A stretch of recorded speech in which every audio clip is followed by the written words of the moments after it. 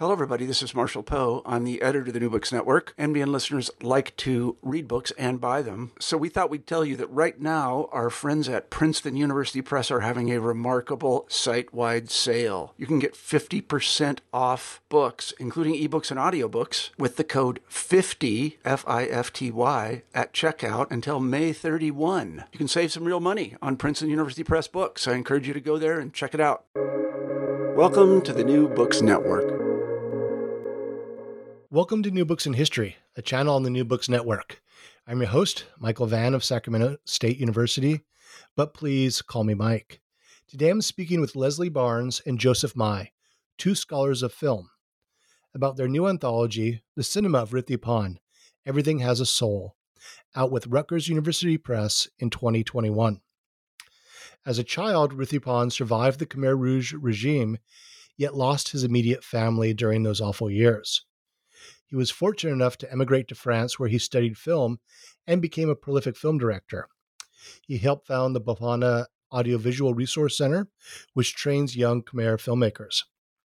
Now, Leslie Barnes is a senior lecturer in French studies in the School of Literature, Languages, and Linguistics at Australian National University. And Joseph Mai is an associate professor of French at Clemson University. Dr. Barnes has written Vietnam and the Colonial Condition of French Literature, out with University of Nebraska Press in 2014. And Dr. Mai has published Robert Guédiguian with Manchester University Press, and Jean-Pierre and Luc Dardenne out with University of Illinois Press, in 2010. Leslie and Joe, welcome to New Books in History. Thank you. Glad to be here. Thanks for having us. Now, before we get into the Cinema of Rithipan, Everything Has a Soul, please tell us a little bit about yourselves and how you came to study film. So, Leslie, let's start with you. Yeah, thanks. Well, I came to cinema and I came back to my French actually via Southeast Asia. So when I finished my undergraduate degree, I moved to Hanoi, where I studied, I studied some Vietnamese, but I was there to teach English. And it's a little bit of a cliche, but nonetheless true to say that it was on the streets of Ho Chi Minh City where I discovered Marguerite Duras and her famous novel, The Lover. And really that sort of changed everything for me. I moved home. I started a PhD in French and Francophone Studies at UCLA. And about 10 years later, I published my book in which Duras was the centerpiece. And so, I've developed expertise in Francophone Southeast Asia, and I'm working primarily between Vietnam and Cambodia, and always between literature and film. So that first book was entirely literary. But as I was finishing it, I discovered Rithipan. I mean, I had seen the Seawall in Paris when it came out, and I'd seen S21, of course. But as I was thinking of a second project, I sat down to watch Paper Cannot Wrap Ember, and again, it was a course changing moment. It was really it sort of set the stage for everything that I've been doing over the last 10 years. So that's kind of how it came to be for me. Great. And Joe? Yeah, so I'm from the Midwest, United States, and the reason I guess I got into French studies as an undergraduate and continued as a graduate student, did my PhD. So I just kind of wanted to leave the Midwest. I was sort of bored and wanted to get out and discover things. And it was great. And I started my career as a sort of typical French professor, interested in film studies. I spent a lot of time in France. I've always been interested in filmmakers who worked in a very realist way, sort of a quasi-documentary style, and in social classes like the one I grew up in, which is sort of a blue-collared, sort of post-industrial social class. So the Dardennes are very typical of this. Guédiguian makes all of his films in a working-class neighborhood of Marseille with a very small number of actors, and I really enjoyed doing this. And then I got interested. I saw a couple of Ritty's films and found them exciting. And I was getting close to the end of this project on Gedigyan, and I got a little bit of money from my university to go to Phnom Penh. And that's where I really fell in love with the city. I fell in love with the Bopana Center, which has lots of film archives and lots of really interesting people who work there. That's sort of my story. I should also mention one reason I think I got interested in studying French, um, uh, or maybe I guess I should say one reason I really became very interested in Cambodia is that my father was a soldier in Vietnam. He was a GI enlisted soldier in the Navy. And working on this project has really brought out a lot of things about myself and my past. So I found it really rewarding in that sense. Mm-hmm. And one thing I wanted to ask you before we get going is this has been a big couple of weeks for Cambodian film, right? The film The White House won an award. Leslie, do you want to say something about that? Well, I haven't seen it yet. I've Okay. only so Joe's I'm probably sorry, the one. and not the White House, the Yeah, White Building is the the name white of the film. building. Excuse me. Yes, Sorry. yeah. So Nankavich's film was just at the Venice Film Festival, which is really exciting, and I heard it went really, really well, and it's very exciting to see what Anti-Archive, the production company, has been posting, and Apsara Films have been posting on Facebook. But it's not. It hasn't come to Australia yet, so I can't really say much about the film itself yet. But Joe, you've seen it, haven't you? I've seen it. I think it's a great piece. It also the main actor won the Best Actor award in the competition in which that film was entered in Venice, and it's also been selected by Cambodia to represent Cambodia's cinema at the Academy Awards. So I'm hoping there'll be some kind of distribution of the film. Fantastic. And the structure that the film is named after, the White Building, is something that figures into your essay in this volume. And yes, I think it'll come up a couple of times in our conversation. It's not. I mean, there's for those who don't know Phnom Penh history, there's a very prominent architect in the 60s, Van Molivan, no relation to me. This is not a building built by him, but in that sort of same. I don't know how do they describe it as a sort of Khmer modernist. New Khmer. Yeah, the New Khmer. New Khmer, that's right. Movement. Yeah. Mm-hmm. And sort of very Le Corbusier inspired, the home as a machine kind of thing. But anyway, so I was thrilled to see Cambodian film do well at the Venice Film Festival. And same, and I was particularly thrilled to see a film about that structure do so well. I mean, it's a structure that is. Quite present in Cambodian film from the 60s to the present day. And it was just, and Nankavic is sort of saying goodbye to it in his work is also, it's just it's a beautiful spot. And it was a beautiful conception, and it was beautiful even in its last days, as it had fallen into disrepair. It was a really wonderful just repair, and squatters moved in a range of different people, from sort of economically marginalized sex workers, but artist communities as well. Yeah, exactly. I mean, I vaguely remember being at some sort of art thing there, like 2006 or 7 or something. I think the commercial land developers were circling for a decade easy. And I think it's due in no small part to the art and art activism that was centered in that building, that it lasted until 2017. I think that's a big part of it. And Ninkavic's family is his father is a sculptor, and so they're part of that artistic lineage and that heritage of the building, and that was part of what he was documenting. I've seen the documentary, I haven't seen the feature. So it's a wonderful homage to that activity and that spirit. Yeah. And a part of Phnom Penh that is now being taken over by casinos and sort of generic high rises and so forth. But anyway, let's get into the book. So please tell us about Rithipan. And perhaps we should discuss his personal biography and his career as a filmmaker, because they're so deeply intertwined. And I know this is a really obvious question, but how does his identity as a survivor of the Khmer Rouge regime impact his filmmaking and those intersections? Leslie? Yeah. So I don't think it's any exaggeration to say that the experience of having survived the Khmer Rouge is at the origin of and at the heart of his film work.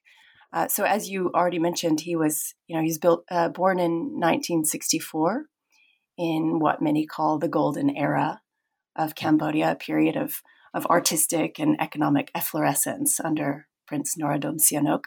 So he was 11 when the Khmer Rouge entered Phnom Penh and subsequently emptied it. He and his family were relocated to a labor camp in the provinces where he, as you said, lost nearly everyone, brothers and sisters, nieces and nephews. He lost his mother and his father. As educated urban intellectuals, Exactly. you're going to say, but his father, I believe, was in the Ministry of Education. I mean, exactly. This would be particularly dangerous under the Pol Pot regime. Yes. These are the so-called new people, right? Yes. Well, they were all new people just by having lived in an urban space. They were all new and corrupted by that space and its values. But but yes, particularly artists, intellectuals, they were especially dangerous to be eliminated. So his father had worked under the Ministry of Education, and at a certain point decided that he could no longer accept the Khmer Rouge's dehumanization and stopped eating and eventually died of starvation surrounded by his family. And I think this decision to die as a man on his own terms, with principles, with will, with dignity, I think this decision, rather than to be eliminated, right, by the Khmer Rouge, this decision to die, I think it's formative. I think that experience is really has really shaped Pan's commitment to dignity amidst degradation, amidst the most violent of exploitation. I really think that's foundational in his film. So in 1980 he left, spent some time at a border camp on the Thai border, I believe, and then made his way to France, where he had another brother. And he talks there about needing to find a way to process this experience, to process the grief, to process the anger, the confusion, the loss, the anger. I come back to it because he talks about it. He talks about it in terms of needing to find a way to keep his fists in his pockets. I mean, it's just a lot to carry, right? And so he experimented with painting, he experimented with drawing, I think, and eventually found the cinema and enrolled at the Institut des Hautes Études Cinématographiques, which is now La Fémis. And then in 1989, a newly minted filmmaker made his way back to Cambodia, where he made his first documentary, Site 2, in the so-named camp on the border of Thailand. And there's a lot to say about this film. We talk about it in the intro. There's an entire chapter devoted to it. There's a lot to say. But what I just want to mention about it is when he got back to Cambodia, when he got to the camp, he talks about this in an essay called Filmed Speech that I think we'll talk about a bit more in a moment.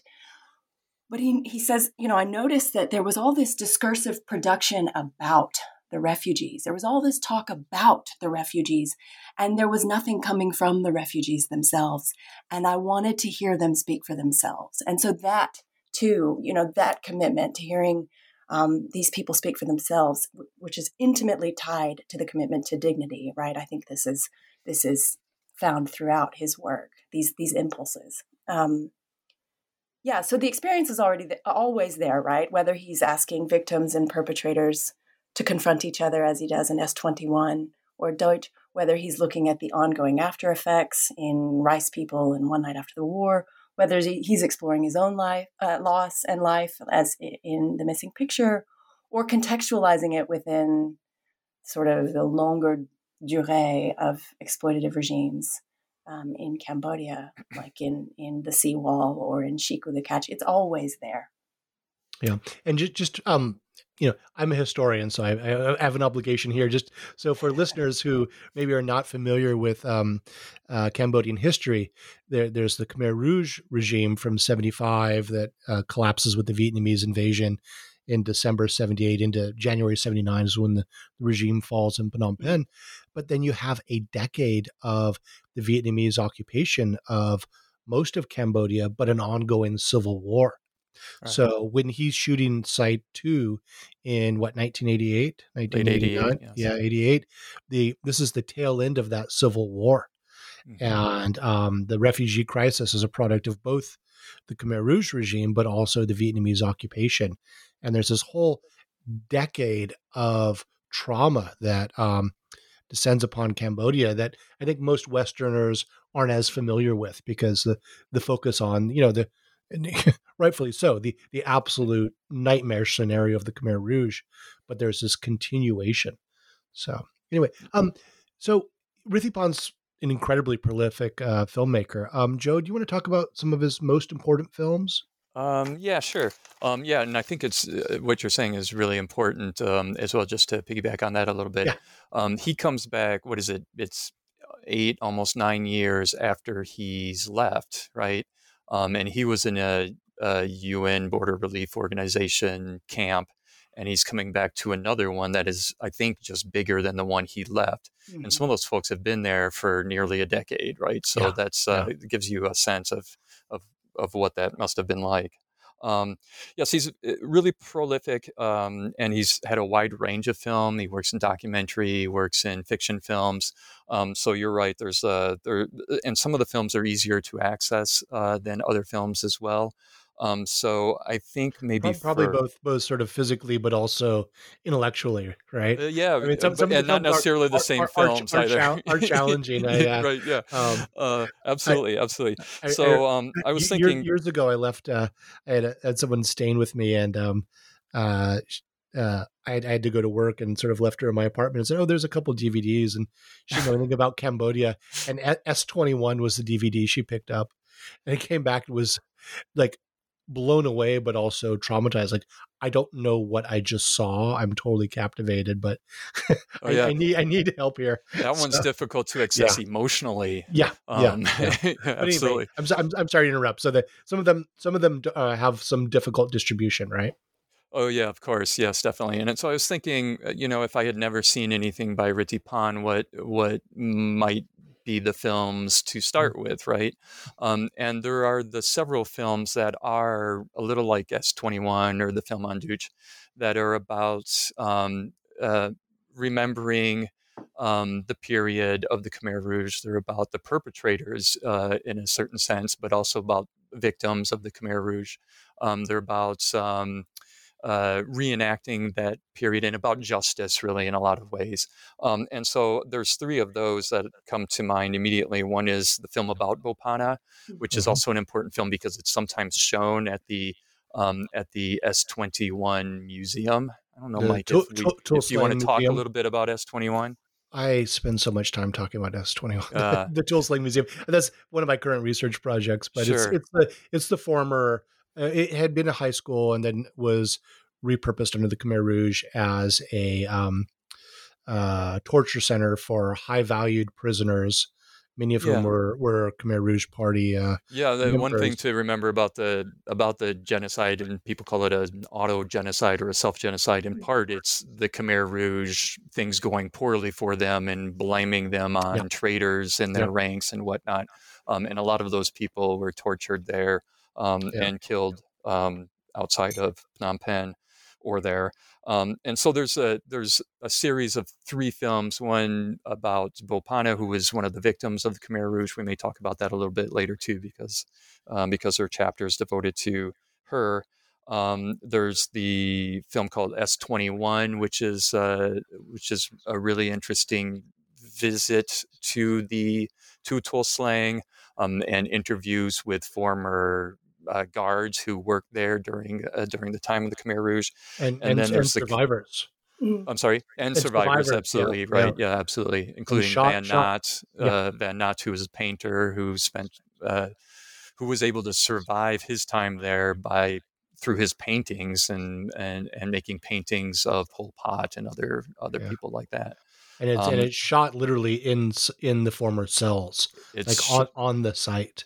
Yes, exactly. And there's a lot of and Ritty's very thoughtful about where he places the camera in relation to those sites, whether he'll enter into those sites with the guards, but there are a lot of things we can talk about with that too. And then of course the Duch film, where he sits down with Duch. People pronounce Duch's name in various ways. I say Duch. I say Deutsch. Deutsch.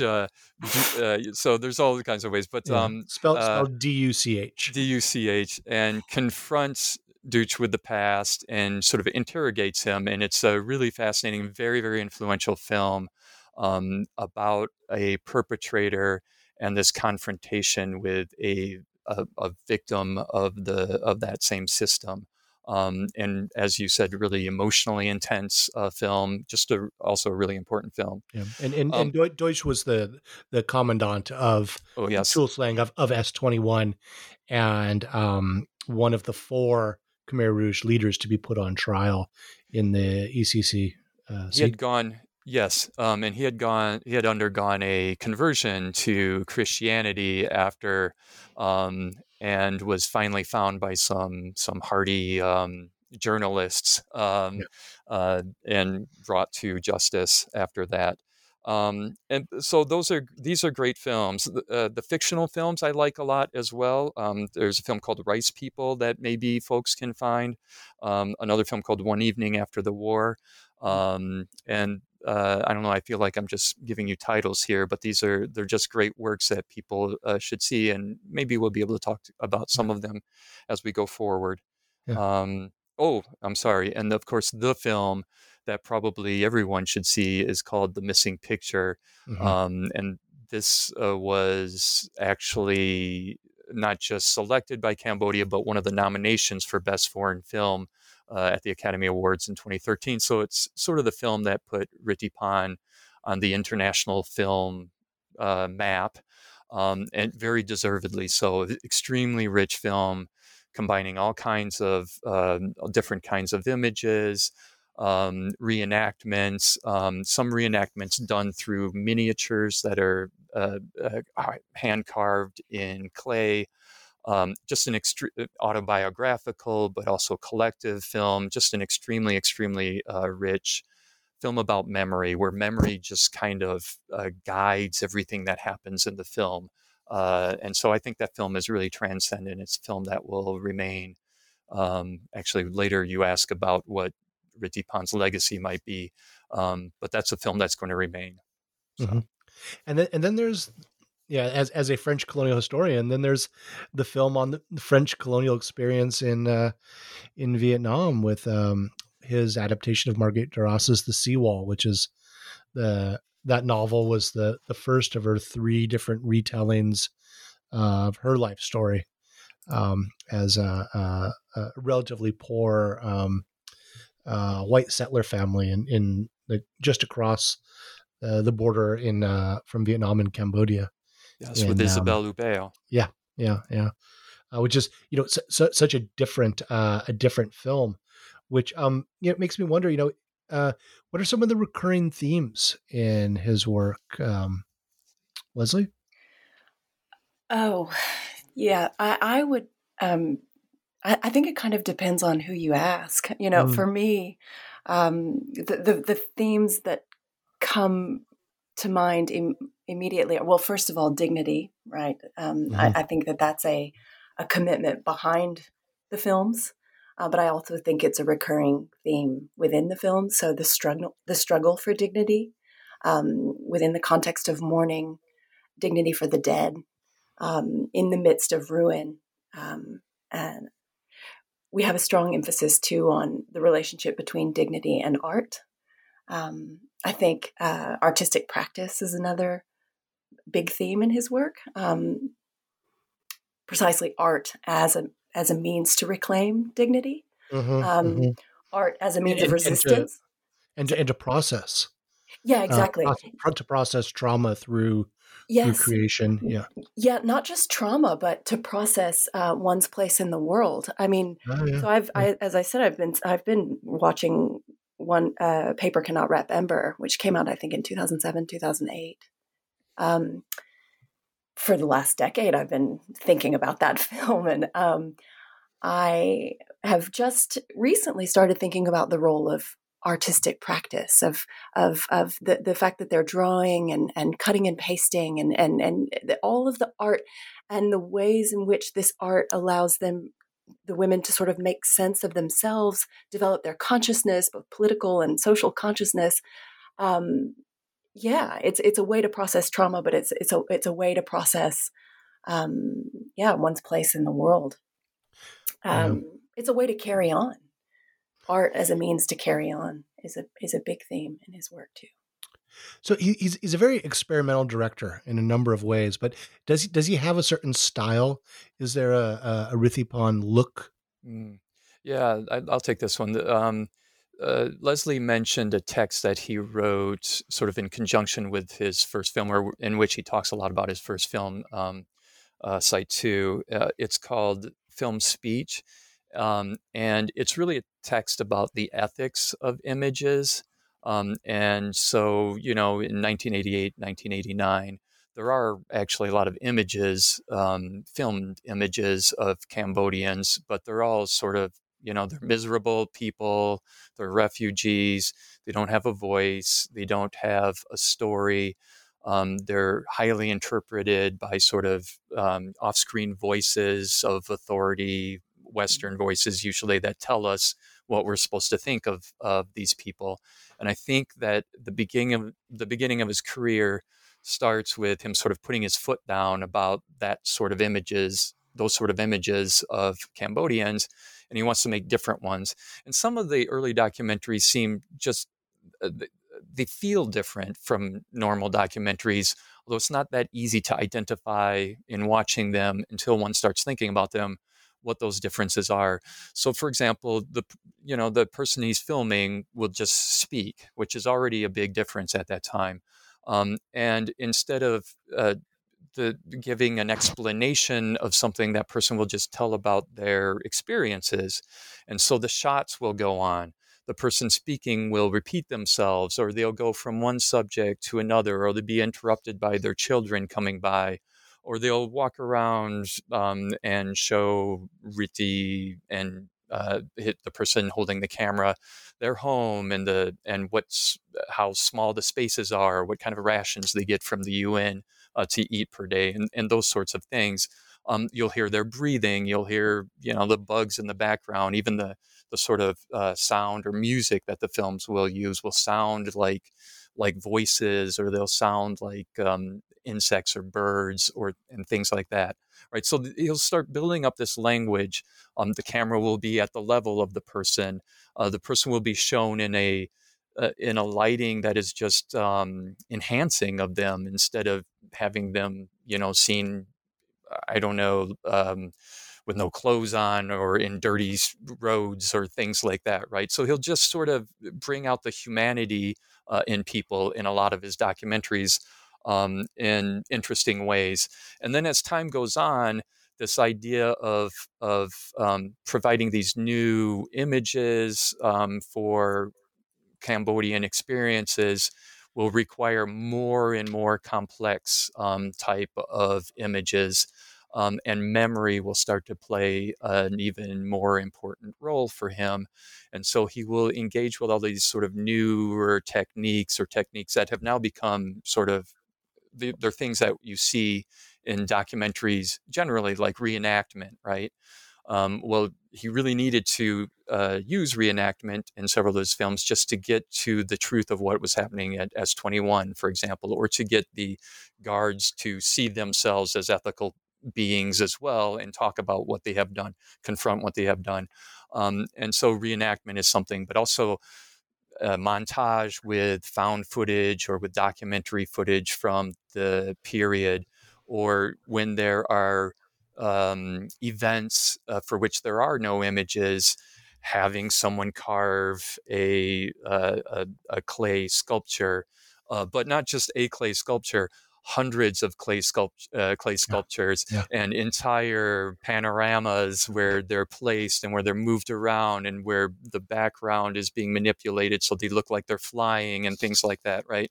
And so just this build up more and more of a continually ambitious form. I think that's how I would describe his style, really. The most recent film, which is a really intellectually difficult film to see, is called Irradiated. I'm actually not sure if it's had any release in the United States, but it's a triptych. It's got 3 images. Sometimes those images are showing the same thing. Sometimes they're showing different things. There's no linear narrative. There's 2 voices that give voiceover commentary to the images, one of a younger woman, one of an older man. So his style can get really, really complex, but it's never gratuitously so, even though it can be difficult sometimes to figure out exactly what's going on. Right. And again, S21 was the first film of his that I saw, and just that style of that, having the guards and the prisoners confront each other in the space, and that work. Then also the work he's doing that's so different from other documentary filmmakers, in that there's no stock. I mean, there's very few photographs, very few rolls of film from the Khmer Rouge era.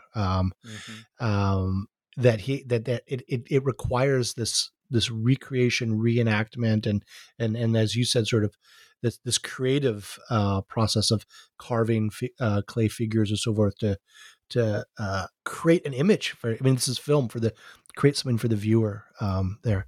Those images so fascinating, but also so historically specific to the case of this massive crime against humanity that's different than some of the others. I'm sorry, what you were saying? No. Those images that do exist even are to be looked at with a great deal of skepticism. And I know that Leslie will probably mention Jennifer Kasnov's piece in in the book where you see Ritti doing this sort of critical look at colonial period film. But even elsewhere, he uses footage, Khmer Rouge archival footage, across different films and in different ways, and like within different sort of syntactical chains, right? Such that they take on different meanings in relation to the material that surrounds them. So you've got the same image that can either refer to the victimization of the peasants in the countryside, or the sort of capitalist enemies that were to be eliminated. I mean, it shifts this meaning, and so I think there's always that sort of we're put on guard against these, in relation to these archival images, and asked to recognize how slippery they are in terms of the meaning that they convey, or the ways in which they're used to convey meaning. Right. So how did this volume come about? I mean, where did the cinema of Rithipan, Everything Has a Soul, come from? What was your inspiration for this? Well, so about 3 or 4 years ago, Joe emailed me out of the blue and wanting to talk about Rithipan, and I was only too happy to oblige. This new friend in South Carolina, he had just, Joe, you had just finished, I think, your essay on Site 2 for the World Cinema volume that came out with Edinburgh in 2018. And he had read my article from 2015 on on Paper Cannot Remember and appreciated it and wanted to talk about it. So we struck up an email correspondence. And I think a couple months into that correspondence, we both realized that there was a project here. I mean, we both felt the lack of a book-length project on Rithipan, the lack of a manuscript and there no collection of essays, and we both felt that it was well past time. And so at a certain point, we just said, why not us? Why not now? Let's do this. And so we put together a call for papers and got a really fantastic response. And so it went from there. I think that, we never really had this conversation, but I think that it was clear from the start that rather than co-author something, which we could have pursued, the idea of putting a volume together was really important because Pan's work is taken up in so many different disciplinary spaces that we wanted those disciplinary takes. And we also wanted Cambodian voices. And so it was, as much as possible, we wanted scholars and people from the diaspora or even in Cambodia to contribute to shaping the volume. And so that's it. So we organized in 2019, we organized a workshop at the Bopana Center in Phnom Penh that brought together about half of the contributors together with local audiences and people from the center, practitioners in the center. And it was happening at the same time as an international conference on genocide studies in Phnom Penh. That's right. Which I had just left Cambodia in May and couldn't get back in time. And this was going on too. I would have loved to have attended this workshop. Yeah, I'd like to just emphasize something Leslie just said. We really felt like we needed scholars from a lot of different types of fields. So if you look at the folks in the book, we have anthropologists, we have historians, we have film studies people, we have people who work on refugee studies, we have and we also wanted the Cambodian voices. So we have a lot of sort of 1.5, 1.5 generation immigrants. And I think that it is just far better this way than anything either of us could have done individually. At least I could have done individually, especially as a French scholar and mainly a film scholar, and not someone versed in Cambodian history. So we're really happy with that aspect of the book. Yeah, I really did enjoy those different disciplinary approaches, and then there are a couple of surprises for me. I mean, I saw some familiar names. Borthley, that he's at UC Santa Cruz, fantastic work. Has a new book out on the subject, but also Donald Reed, who Donald Reed in the 1980s wrote Paris Sewers and Sewermen, which led to me writing a book about French colonial sewer rats. So I had no idea that he had great things to say about the work of Rithipan, and I really enjoyed his chapter. So after the book's introduction, which you two co-authored, the book's divided into 4 parts. The first is Aftermath, the cinema of post-war survival. Second is From Colonial to Global Cambodia. Third is The Question of Justice. And the fourth is Memory, Voice, and Cinematic Practice. So we'll talk about each of these 4 sections. Joe, can you talk about part 1, Aftermath, a cinema of post-war survival? Yes, the challenge here is going to be brief, but I'm going to do my best here. You could speak for an hour on each of these essays, right? Oh, definitely, definitely. I won't, but I could. The first part is really about sort of coming back to life after these traumatic events, after this awful history, not just the Khmer Rouge, but the Vietnamese occupation and every civil wars, everything. Yeah. And also the Civil War before, right? I mean, there's the Lon Nol. We don't even talk about Lon Nol 1970 and 75, but the Civil War starts in 67. I mean, it's a much longer period of trouble. And Ritti himself, sometimes people will not accuse him, but will accuse people of his generation of thinking that there was this great golden perfect age under Sihanouk. And Ritti doesn't think that. He certainly is clear about the problems that existed before. But I mean, things happen, and important major things happen. How I guess I would frame this section of the book with a concept, a Khmer concept actually, which is called Baksbat. And this is something that is mentioned in all three of these essays. And Baksbat is a Khmer word that means something like broken form or broken soul. And it's kind of the Khmer idiom for talking about trauma. So one of the things I discovered working on the book was that there are other ways of speaking about trauma than sort of Western, psychoanalytic ways of speaking about it.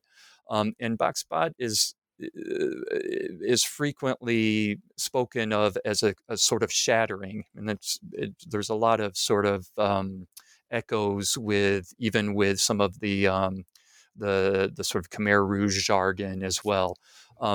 So I like to think of it as like a clay pot that's been thrown down on the ground, right? It's shattered. And Baksbat means it's shattered. There's no reparation that can be done. There's no way of putting it back. There's no glue good enough to make it perfect.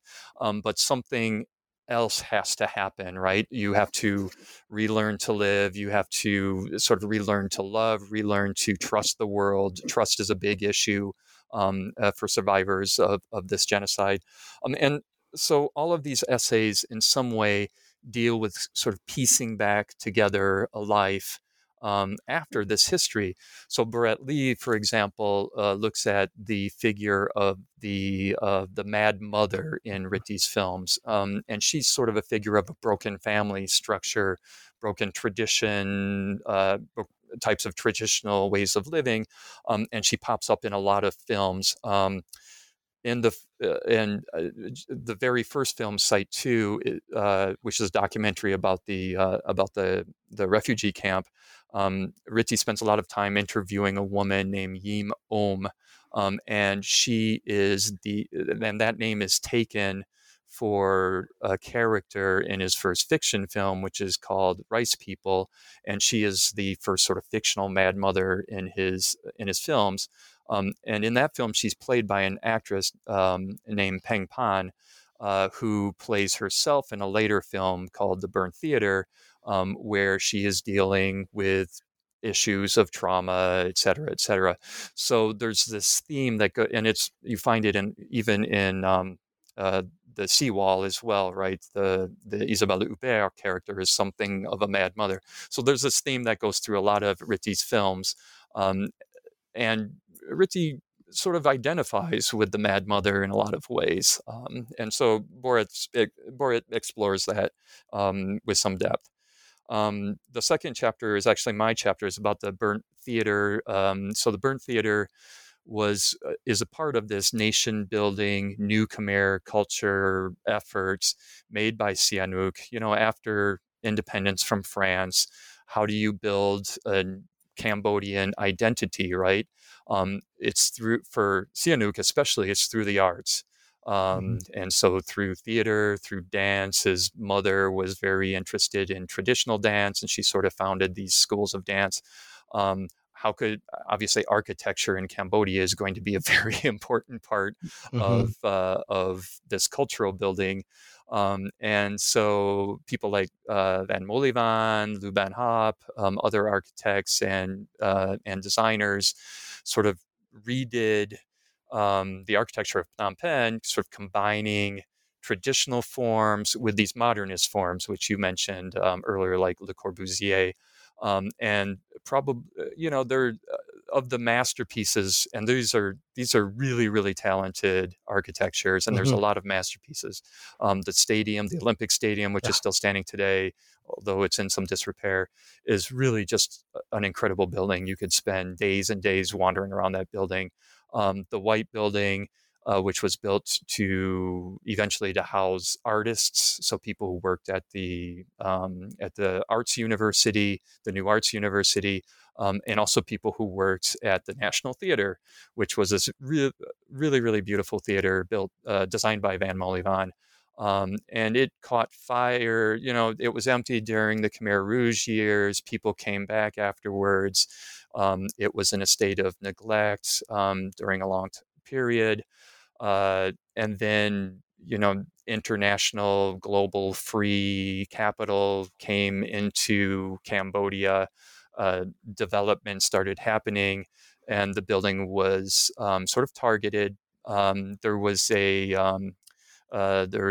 renovation that was being done by a French company, but the building caught fire and it was half destroyed. That was in the late 90s. But the artists were still working there in 2004 when Ritti made this film with them. And I think their sort of resilience in insisting on creating art in this building sort of provided him also with some inspiration or some collaboration. And this is a part of overcoming this trauma, the trauma of their lives, the trauma of this disappearing nation, really, through art. And we see that throughout Ritti's work. And then finally, Kataria. This is in the essay you wrote. This is the essay I wrote, yes. Yeah. Kataria essay, which rounds off this section, is a really beautiful essay. She's interested in the diaspora, and she writes about a film that is not easy to see. It was made in France with two principal characters. One is a Cambodian woman who owns a restaurant in Paris, and the other is a taxi driver from Vietnam, both who sort of share this traumatic past, and they sort of fall in love, but they undergo all kinds of difficulties. But Kataria's work is really about what happened to people in Cambodia before they left, and how what they lived through, the traumatic events they lived through, how that's compounded in these new societies that they find themselves in, dealing with, just casual racism, for example, dealing with meeting other expats, all the types of problems, dealing with poverty, dealing with all the types of problems that refugees often have, and the sort of compounding of these issues. And her work is wonderful for taking those apart and analyzing each of them. So, and I guess I should stop there with that part, because there are 4 parts to this book. I mean, we could. Each of these essays are so rich. We could talk about them. They're really rich. So the second section is from colonial to global Cambodia. Leslie, do you want to say a few words on that? Yes, I'd be happy to. So, we've talked about the extreme history that Pan is dealing with in a lot of his work, and I think that he often places this history in dialogue with other exploitative regimes, with other moments in time that have marred Cambodia's past, that are shaping its present and its future. There's an interview from the early 2000s where he notes something along the lines of, there was misery in Cambodia before the Khmer Rouge, and it remains today. And really, it's the poor who pay, no matter the regime. Mm-hmm. And so that's part of what we're drawing out in this second section, which is bookended by essays from Jack Yeager and Rachel Harrison on the seawall, and then on the other end, my essay on the Land of the Wandering Souls.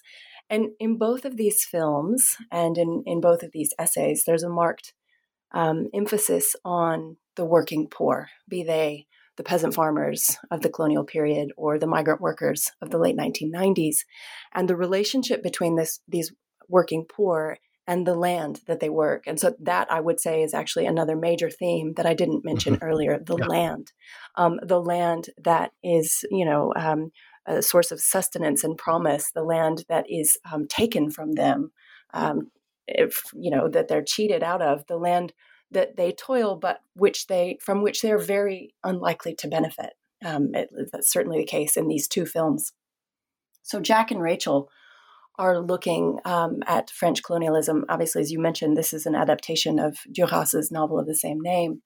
And they are, they argue that they're looking at the specific aesthetic choices that Pan made in the adaptation, and they argue that his product, his version of this narrative, reasserts the critique of colonialism leveled in Duras' essay, Duras' novel, which was sidelined in its reception in the 1950s. Yeah. Which is when France was at war with the Vietnamese, and so, and one of the ways that he draws out that critique is by placing a certain emphasis on the solidarity between the poor white colon family and the peasant farmers alongside whom they work, and by emphasizing the shared experience of corruption, of deception, of exploitation at the hands not only of the French colonial land agents, but also at the hands of a certain class of Asian intermediaries who are ready to exploit the poor as well. And then on the other, a comprador class that. Yeah. So what's really interesting is that in Duras' novel, there's a figure called Monsieur Jo, who is the son of a wealthy land speculator, and his race is not identified. He will later become the Chinese lover in her work, but it's in the seawall, it's not clear. And Pan says that, in an interview somewhere else, that he imagined this figure as a wealthy Sino-Cambodian. Cambodian, sorry, that's French. Well, wealthy Sino-Cambodian, and so it's played by Randall Duc. Thank you. I was going to say Pouda, but that's Jean-Baptiste. Yeah, Randall Duc. So he makes explicit Monsieur Jo's race, and in so doing suggests something about this class of local intermediaries who are complicit in or who are participatory in this colonial exploitation of the working poor.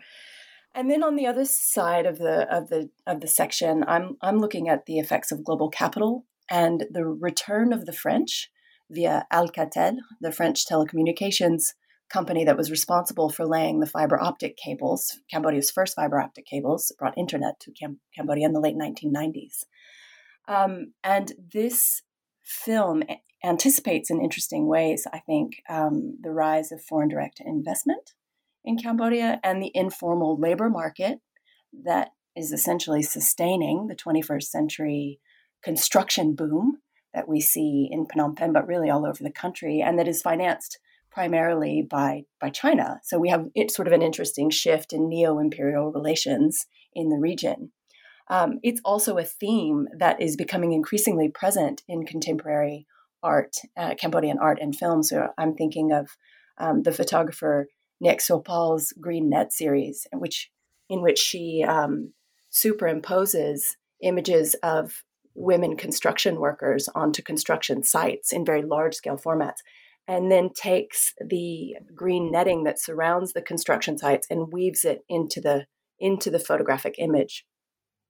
And there's also, of course, Davishu's Diamond Island, which is all about the construction of this really difficult to process, like remarkable playground for the incredibly wealthy, this glitzy, glassy, gorgeous, and I think half finished. I don't know, but he's looking at the young migrant workers from the provinces who come and try to find a place for themselves in this space, in this rapidly changing space that seems to have no place for them. And so they're building this space, again, that will not house them, from which they will not benefit.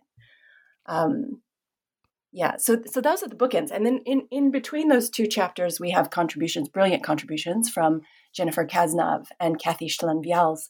And they both also are interrogating Cambodia's imperial entanglements through the 20th century with the French and the Americans, respectively. Jennifer's written on France is Our Homeland, which is a silent archival film composed of these images from early 20th century nonfiction cinema shot in the colonies. So film shot by members of the Lumière brothers team, or by colonial administrators even, and soldiers, like home films, and then ethnographic films as well. And the film sort of presents France in its dual identity as inventor of the cinématographe and inventor of the civilizing mission. Yeah. And Jennifer argues that, that Pan's deliberate arrangement of these images within this silent film brings our attention to this, to the visual legacy of imperialism as a missing picture, because she notes at the outset of the essay that it's important that this film was released just a year after the missing picture, and so we have this visual legacy of the imperial project as a missing picture in the French cinematic canon. And then Kathy, in her essay, is looking at Chicou the Catch, which is definitely one of his lesser known and lesser discussed films. It received a very limited distribution. Yeah, I had never heard of this film, and I'm dying to see it. And I think I was in Siem Reap about the time this was being filmed. Yeah, she discusses this, that despite his relatively established reputation at that point. And it's it was privileged in certain local Cambodian film festivals, but it wasn't picked up. It wasn't really distributed. And so it's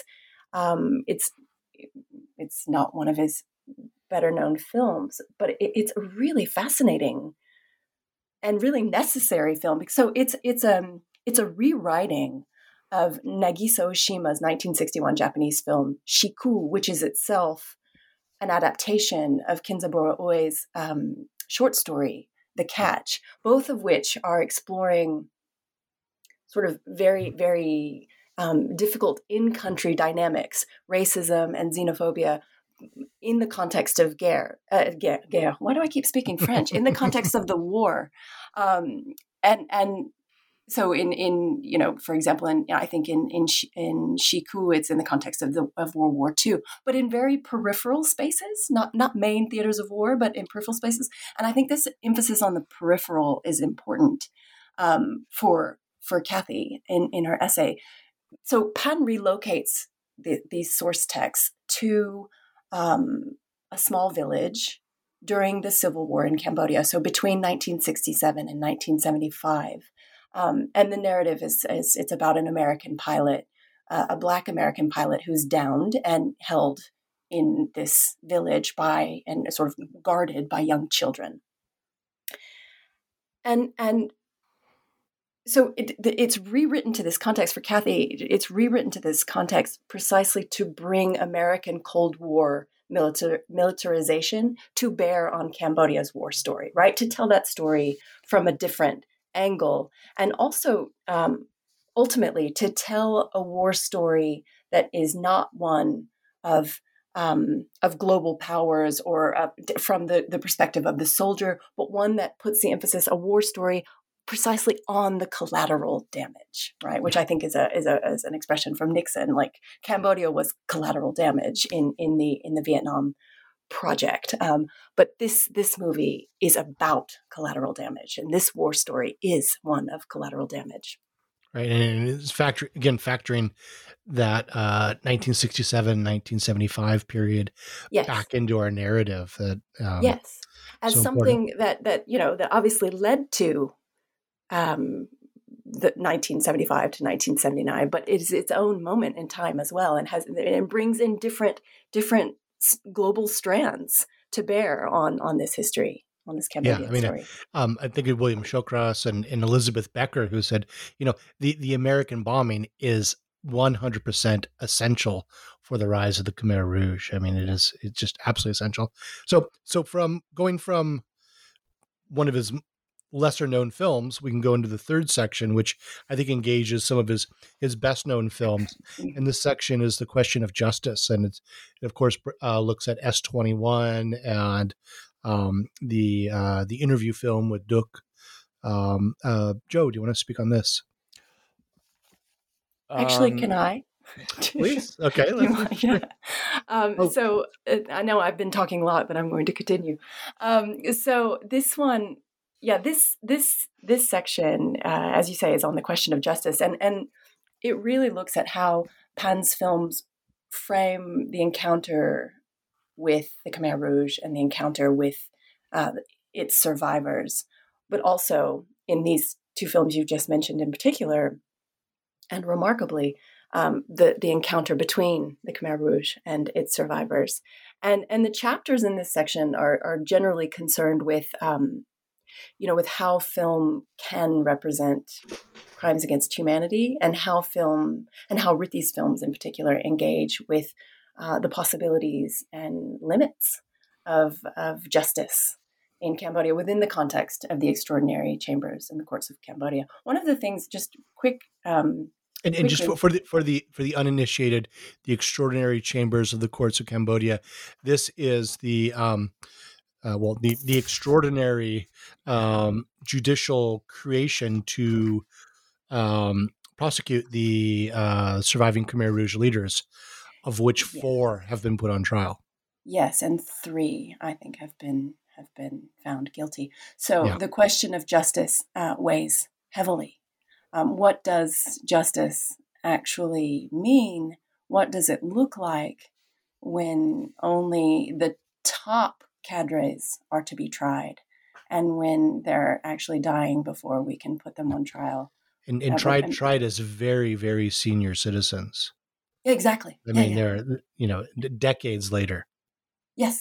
Yes, and there's a lot of. I mean, we could go down a path here. I'll not, but there's a lot of also interesting work about what it means to think about justice or pursue justice when your neighbor was part of this murderous regime, was once your torturer. There are some interesting films on this very question. Not to interrupt, but and Rithy himself has contributed to, giving training to filmmakers and helping produce a lot of just those films. So those are questions that are really central to his work. That's right.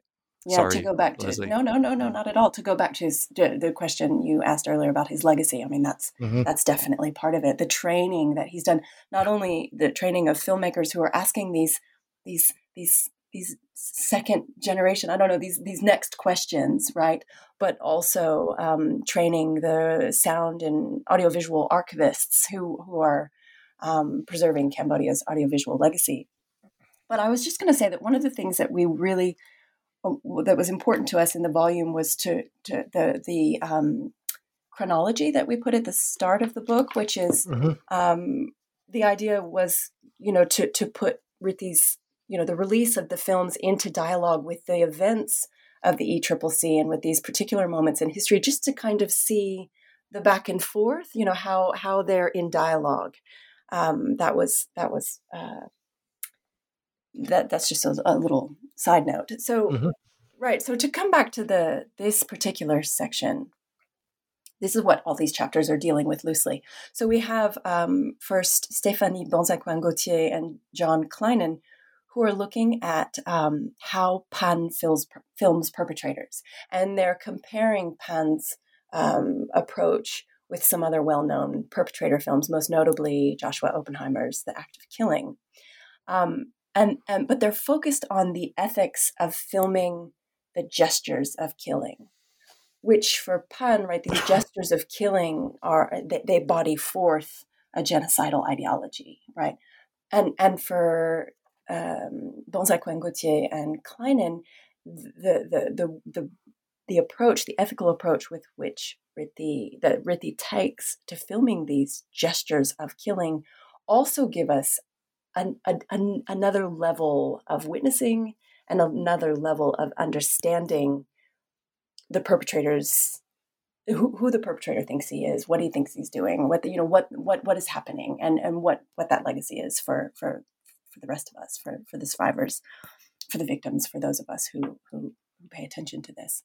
And the connections to Joshua Oppenheimer's The Act of Killing are so strong there, and especially sort of the confusion about what is going on in Duke's mind, and the difficulty the Western viewer has of trying to understand this guy is very similar to the viewer's difficulty in trying to figure out Anwar Congo from Oppenheimer's work, who is genocidaire. He's a mass murderer from 1965, and it's confusing, unsettling. I found that the way they put those two films in conversation really powerful.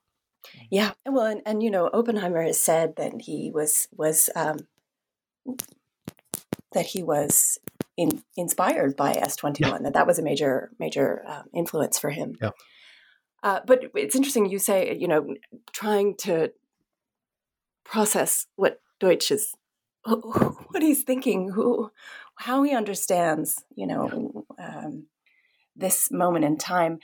Donald Reed is getting at that in his in the next chapter, and his essay compares Pan's account of Deutsch with the French anthropologist François Bizot's account of Deutsch, and which is the memoir The Gate, and then I think there's a follow-up book as well where he confronts Duke. But anyway, François Bizot. I don't remember the title, but that's exactly that's right.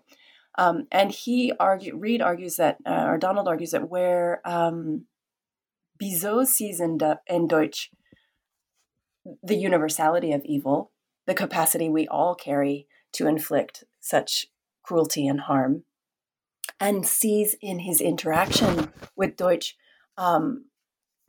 sees it with gratitude, right? Insofar as it helps him to see himself with clearer eyes and understand himself better. Pan, on the other hand, sees this experience as precisely as you've sort of already alluded to, as being in front of a wall of self-delusion, that just like an impenetrable wall. And he sees this interaction as actually a failed opportunity for Deutsch, for the intransigent and potentially delusional Deutsch, to see and understand himself. Mm-hmm. So that's a really interesting comparison. And then the section finishes with Ryan Morag. Just one more thing I wanted to add about Bizot for people who don't know the book The Gate. It's his memoir of being kidnapped by the Khmer Rouge during that pre-1975 period, and he's held for several months, and by all accounts, I mean, should have been executed by Khmer Rouge logic, right? But or lack thereof. But I think Deutsch actually argues for sparing him and releasing him. Mm-hmm. So here's this Westerner who's held in the Khmer Rouge during the Civil War, interrogated for weeks, months, and then released. And it's just such the book, the Gate, is such an incredible document. For what was going on in this very shadowy, unknown organization that Angkar, that will become the leadership of Cambodia during the Khmer Rouge years. Yes, that's in a different Khmer Rouge prison, right? It's outside of Phnom Penh, and Deutsch has this odd sort of philosophical, in quotes, side to him, where he likes to sit around and debate on the meaning of life. And he tries to do that with Ritti in the film to a certain degree. It's part of what makes him such an odd character to confront in the film. And it seems like Bizot sort of played along with that quite a bit and managed to sort of talk himself into freedom. But it's very interesting. And the conclusions are very different. Bizot's conclusion on Deutsch versus Ritti's conclusion. And so, yes, Donald's chapter is really interesting about that. But it's also, it's important to note that, Bizot is encountering the Deutsch of 67 to 75, like at the early, before he becomes the head of Tuolsleng, and Ritti is obviously encountering someone who has tried to put that behind him, or tried to who's in denial, I guess, about that experience. So they're two very different moments, and two different, and very gone different through men. this very intense religious conversion to evangelical Christianity. I mean, it's sort of leaving the guilt side out of it. Right. Yeah. Right. Well, Yeah. with which he thinks he's absolved himself of. But there's also there's also quite a lot of self-denial. He's just Yeah. in the way he understands his role. He understood his role as an educator, right? He was a political educator. That was his job. Right. To ideology. So Raya Moraga is she gives the last essay in that section, and she offers her essay critiques what she sees as a politically motivated push to reconcile, right? This push to move on, to reconcile and forgive, and she talks about the strategies with which Pan resists this push to reconcile, and with which he pursues what she calls a non-vindictive moral resentment. So that he sits in this space of resentment that is not vindictive, but that is nonetheless still there. And she argues precisely that, Pan, the point is that Pan does not make films that move on, and he does not make films to move on. Instead, his work shows how evil can and perhaps should be named, be judged, and be integrated into a system of ethics. Yeah, absolutely. It's a very, very powerful sort of way to end that reflection on what justice looks like now. And so then the fourth section, memory, voice, and cinematic practice. Joe, do you want to say a few words on that? Yeah, I will take care of this one, and I'll try to be brief again too. These chapters sort of attempt to assess or evaluate or look at Ritty's work as a filmmaker, right, and as an image maker, and how his films reflect memory and voice. So the first chapter in this section is by Lindsay French. She's got a very interesting perspective because she worked in Site 2 for something like 18 months, for a really long time, actually, in 1989. So she knows the camp really, really well. And we actually asked her to just sort of watch the film and reflect on just her feelings about the camp and seeing the camp in Ritty's film. She was struck by a lot of the things we've already talked about, just his way of filming everyday life, filming voices, filming this woman Yim Om in her especially in her frustrations with the kind of lack of transmission of her previous way of life. She had been in camps for, again, like 10 years. She came from a farming family. Her children think rice comes in a bag and vegetables come in a can, right? So these are major themes that she saw that did reflect what she experienced in the camps.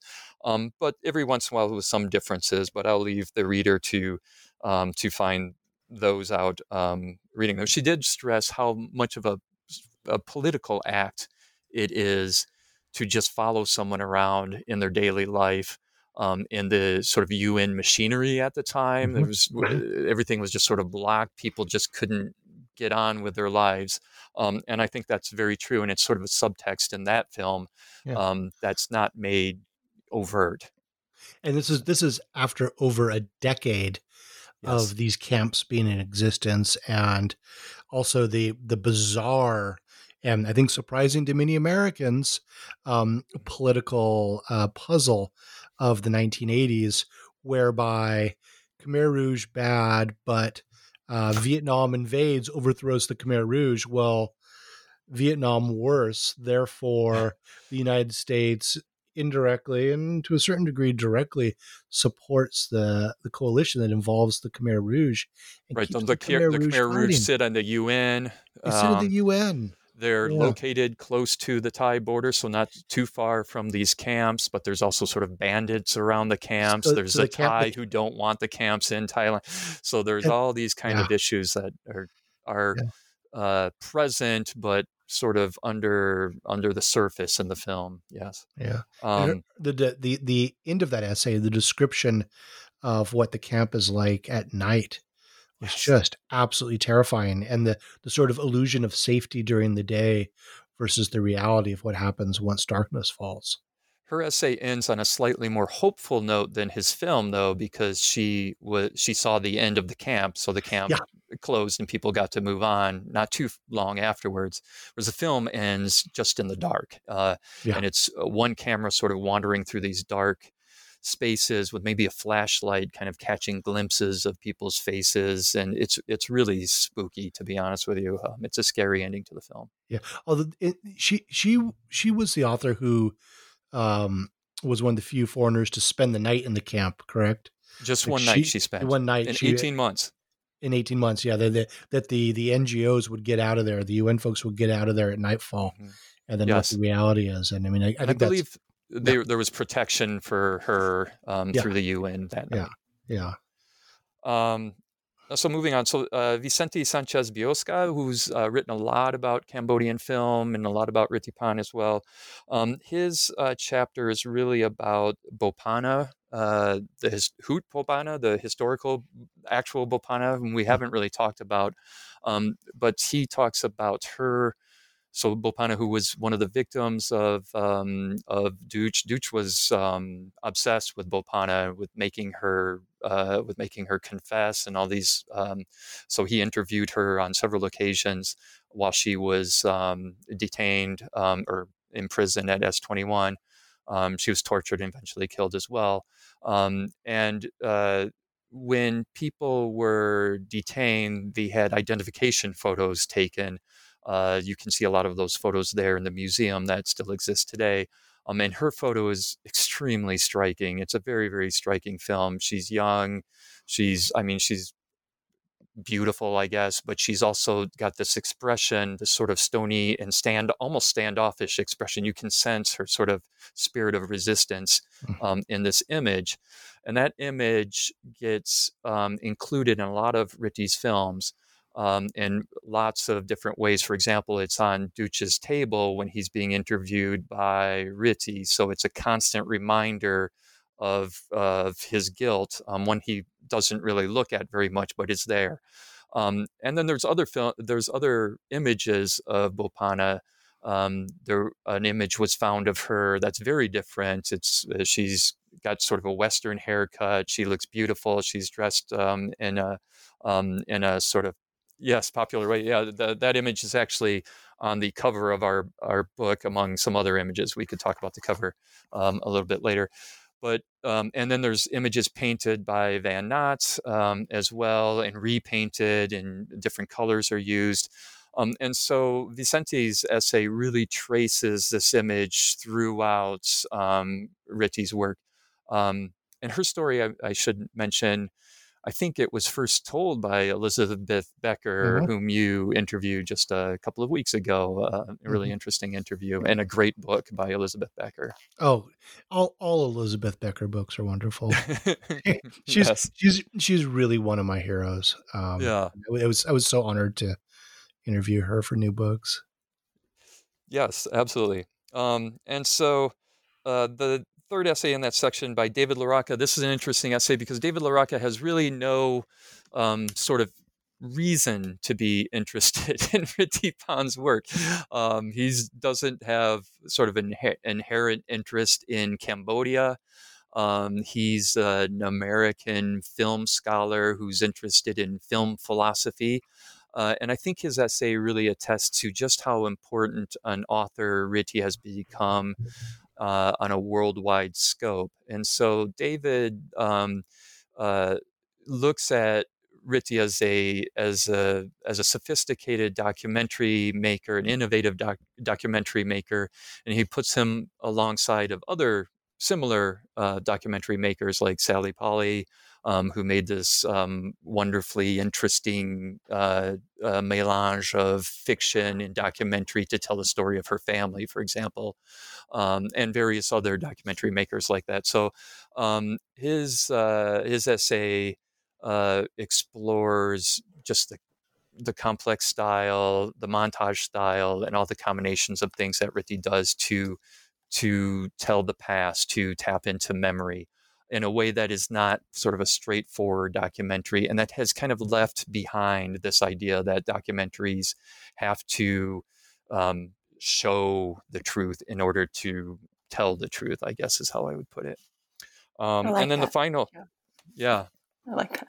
Sorry, I'm on a roll here. That's great. The final chapter, the wrap-up chapter, I guess, is by Soko Pai, and it's a really beautiful essay. Soko has worked a lot on post-memory in the Cambodian context. She talks about Riti as a storyteller, so a storyteller, and she's sort of inspired by Walter Benjamin's philosophy of the storyteller, as someone who speaks, who sort of transmits lessons that come from personal experience. And in Riti's case, those lessons are both individual and collective. They're everybody's message. And what she finds, I think, really interesting, it was, at least to me, it was fascinating in some of his more recent films, is the idea that part of that collective experience are the dead. They're the people that we have all lost.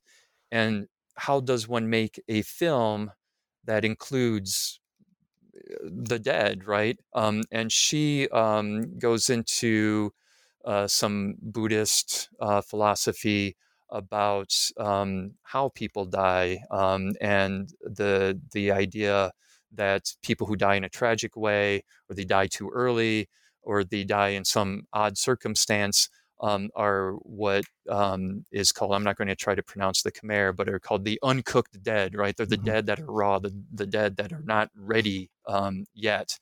And so this idea of the uncooked dead sort of works its way into Riti's more recent films, and you have lots of sort of indications of spirituality in those films. Just one example that comes to mind, like sort of a drone shots over the Cambodian countryside that aren't really from anyone's point of view and don't really show anything. You just have this idea of wandering over the space, right? Or images. Actually, the image on the front of our book comes from the film Graves Without Names. And if your listeners can see the cover at some point, it shows sort of an artificial landscape. It's one of these models that Riti likes to make, but it's some of the models are sort of broken. The trees look a little broken, right? It looks like there's maybe been bombing or something happening there. There looks like there could be grave mounds on the ground. And then there's all these photographs, and most of them are members of his family. His mother is the photograph to the left. Bopana is the photograph to the right? So these are incredibly important people who have died in this experience. And the photographs will fade in and out during the shot. So sometimes they're there, sometimes they're not there. And the French thinker Roland Barthes writes about photography, and he says a photograph of the past tells me this person is here, right? It's an actual photograph of the person, but it also tells me this person is gone, because the photograph is just this remainder of that person. And I think there's a lot of echoes of this in Riti's late style, and she brings this out beautifully. I think too that, I'm sorry if I could just interrupt for a second, that the land tells us that, right? And I think that's part of the images coming in and coming out, is that the land tells us, the land, just to come back to the land as a theme, like the land has witnessed this history. The land, if you know how to listen and to commune with this land, can tell us of the people who are here and not here. It bears witness to this moment as well. Yeah, it really makes me think of the work of a geographer, last name Tyner, Tyner. I think his first name is it James? I'm drawing a blank on his first name, but last name is Tyner, and he's getting trained in geography, but a very historically minded geographer who's done some really incredible work on Cambodia, and particularly the Khmer Rouge period, and talking about the land and linking it to trauma and sites of trauma, and both in terms of the bombing, the American bombing, but also in terms of the so-called killing fields, and that these sort of unmarked, unnamed, still yet to be really articulated traumas which have been built into the land. So yeah, Graves Without a Name is made as Ritti. It's a sort of an autobiographical film, and he's trying to find places where his family may have been killed. And there are interviews with both victims and perpetrators, but sitting next to trees, and these trees are seen as these kind of witnesses of what happened in the past. Yeah, I would say there are interviews with the land in that film as well. There are moments where the camera it is just the land telling us something. The breeze. We just have these beautiful oral, the emphasis on the diegetic sound and the breeze moving through the trees, and that for me is another kind of interview where he's asking questions that are designed. That he hopes will lead him to the grave sites of his lost ones, knowing full well that they won't. But he asks nonetheless of people and of places. Yeah, absolutely. So this is sort of an awkward question to wrap up the discussion of the book with, because Ritipan is alive and well and still productive. But what will his legacy be? From my film viewing and the work I do on memory of the Cold War in Southeast Asia, Cambodia, Vietnam, and Indonesia. Clearly, he had an influence on Joshua Oppenheimer, and Joshua wrote a really nice essay about that in his edited volume on the debt he owes to Ritipan. And people talk about the act of killing, but I think the second film, which is less well known, and a more challenging film, is much more of a Ritipan influenced film, and that's The Look of Silence. And I see a lot of Sight 2 in The Look of Silence, and the long takes, and people doing their mundane daily chores, and the kind of the suffering of this daily life. Look of Silence focuses on a very, very, very old couple living in a tiny little shack, who've survivors, but victims by association of the Indonesian genocide. But anyway, I could talk about Joshua Oppenheimer for ages. He's just so profound. So you've talked about Ritipan and the Bopana Institute training a new generation of Khmer filmmakers. What are some of his other legacies, do you think? Yeah, well, I think his legacy is really going to be international, right? Because I think he's one of the things we wanted to argue in the book was that Ritti has really become a world filmmaker. And I think that that will continue. I think Oppenheimer is sort of an indication of that. I just have one sort of footnote on the Oppenheimer-Ritipan relationship. Yeah. The act of killing to me is clearly influenced by Ritti, but I feel like both that film and maybe Bizot's book have kind of a difference from Ritipan that I find interesting, which is that Ritti really comes at this as, I'm not saying he's victimized, but as from the point of view of a victim, right? Mm-hmm. And as being from the point of view of the victim, the perpetrator is going to always be put in the space of the perpetrator, right? There's never going to be Ritipan sort of tricking the perpetrator into kind of enjoying himself like you see in the act of killing. Mm-hmm.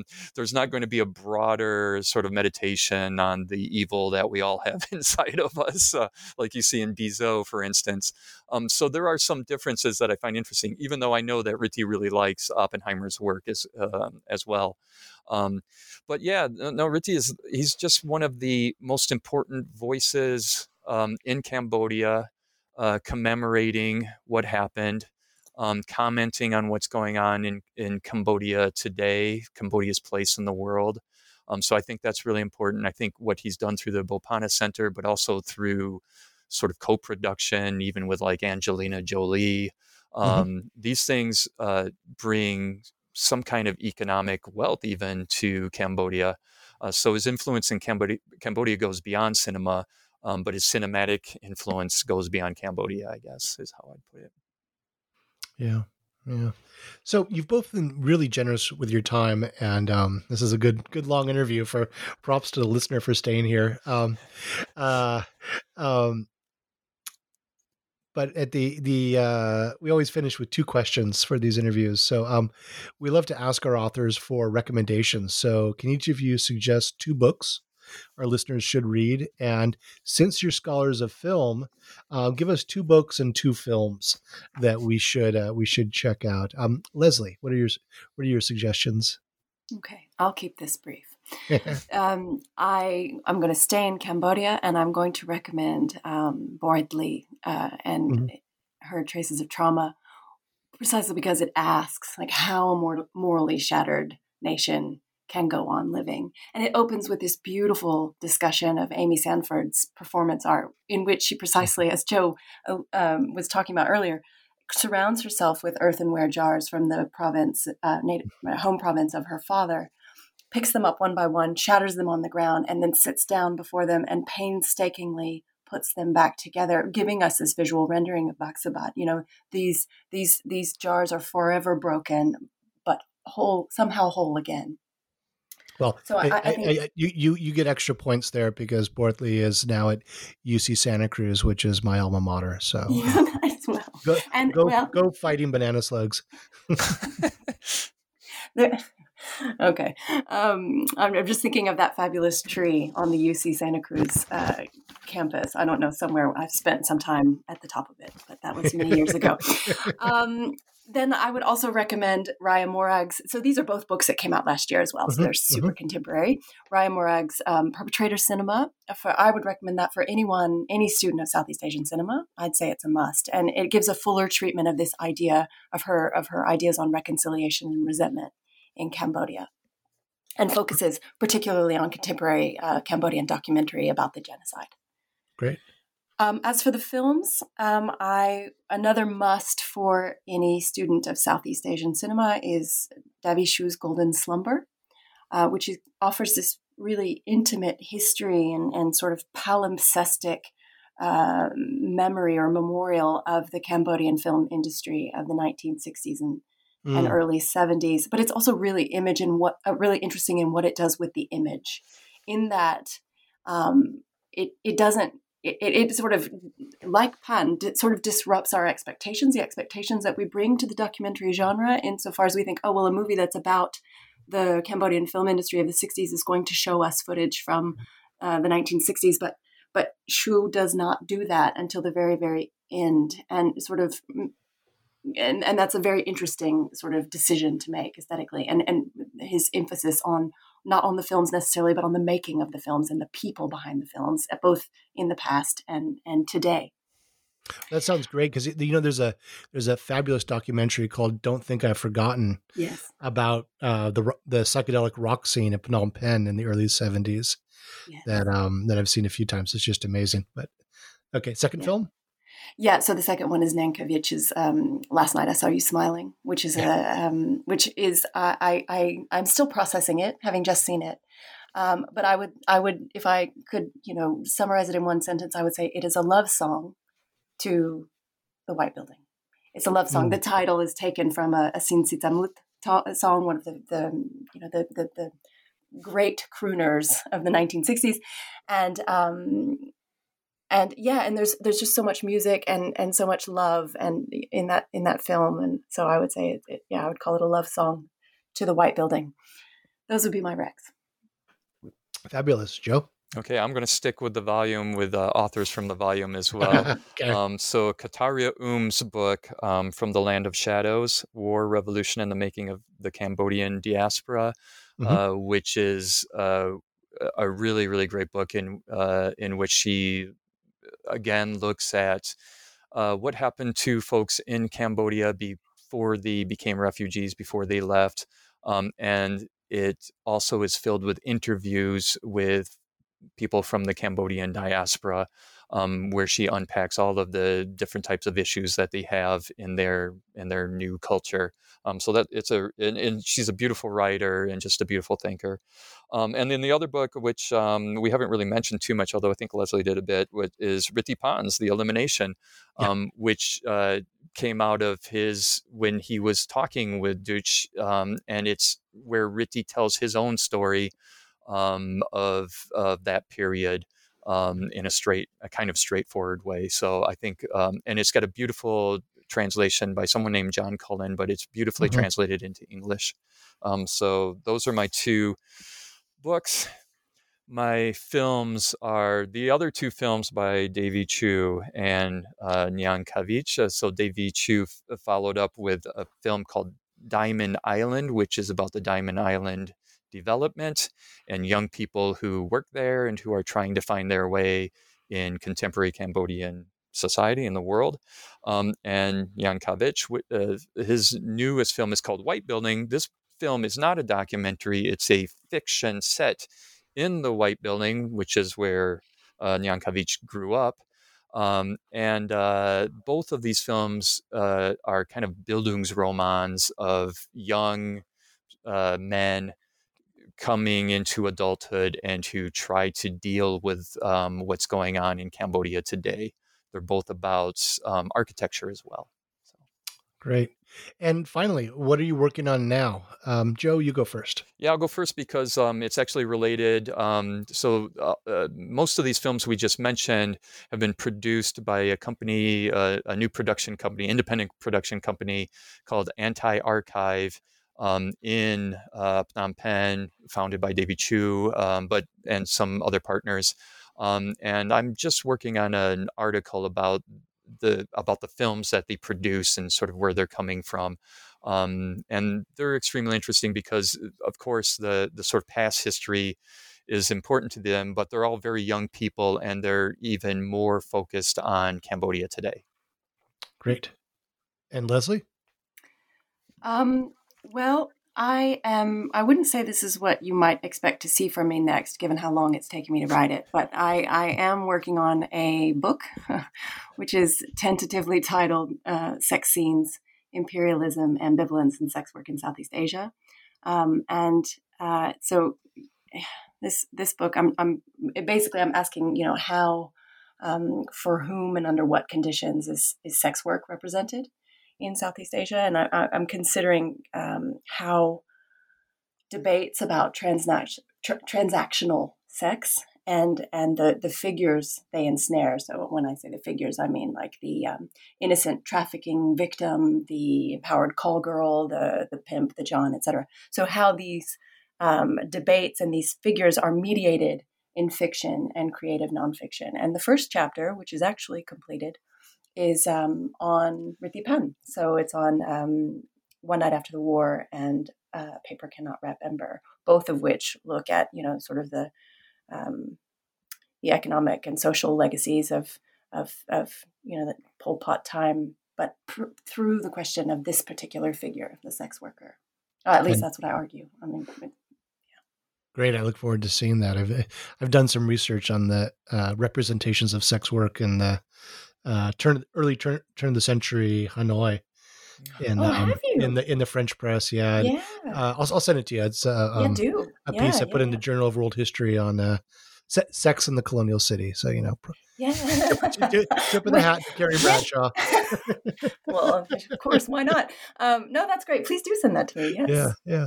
Well, hey, thank you so much for chatting with me today. I really, really enjoyed this. I mean, it's a great collection, and you're talking about some really fabulous films. Thanks, you, Mike. Mike, for having us. Yeah, and for having us for so long. So this has been a conversation with Leslie Barnes and Joseph Mai, editors of The Cinema of Rithi Penn, Everything Has a Soul. I'm your host, Michael Vann of Sacramento State University, and this has been an episode of New Books in History, a channel on the New Books Network. Thank you for listening.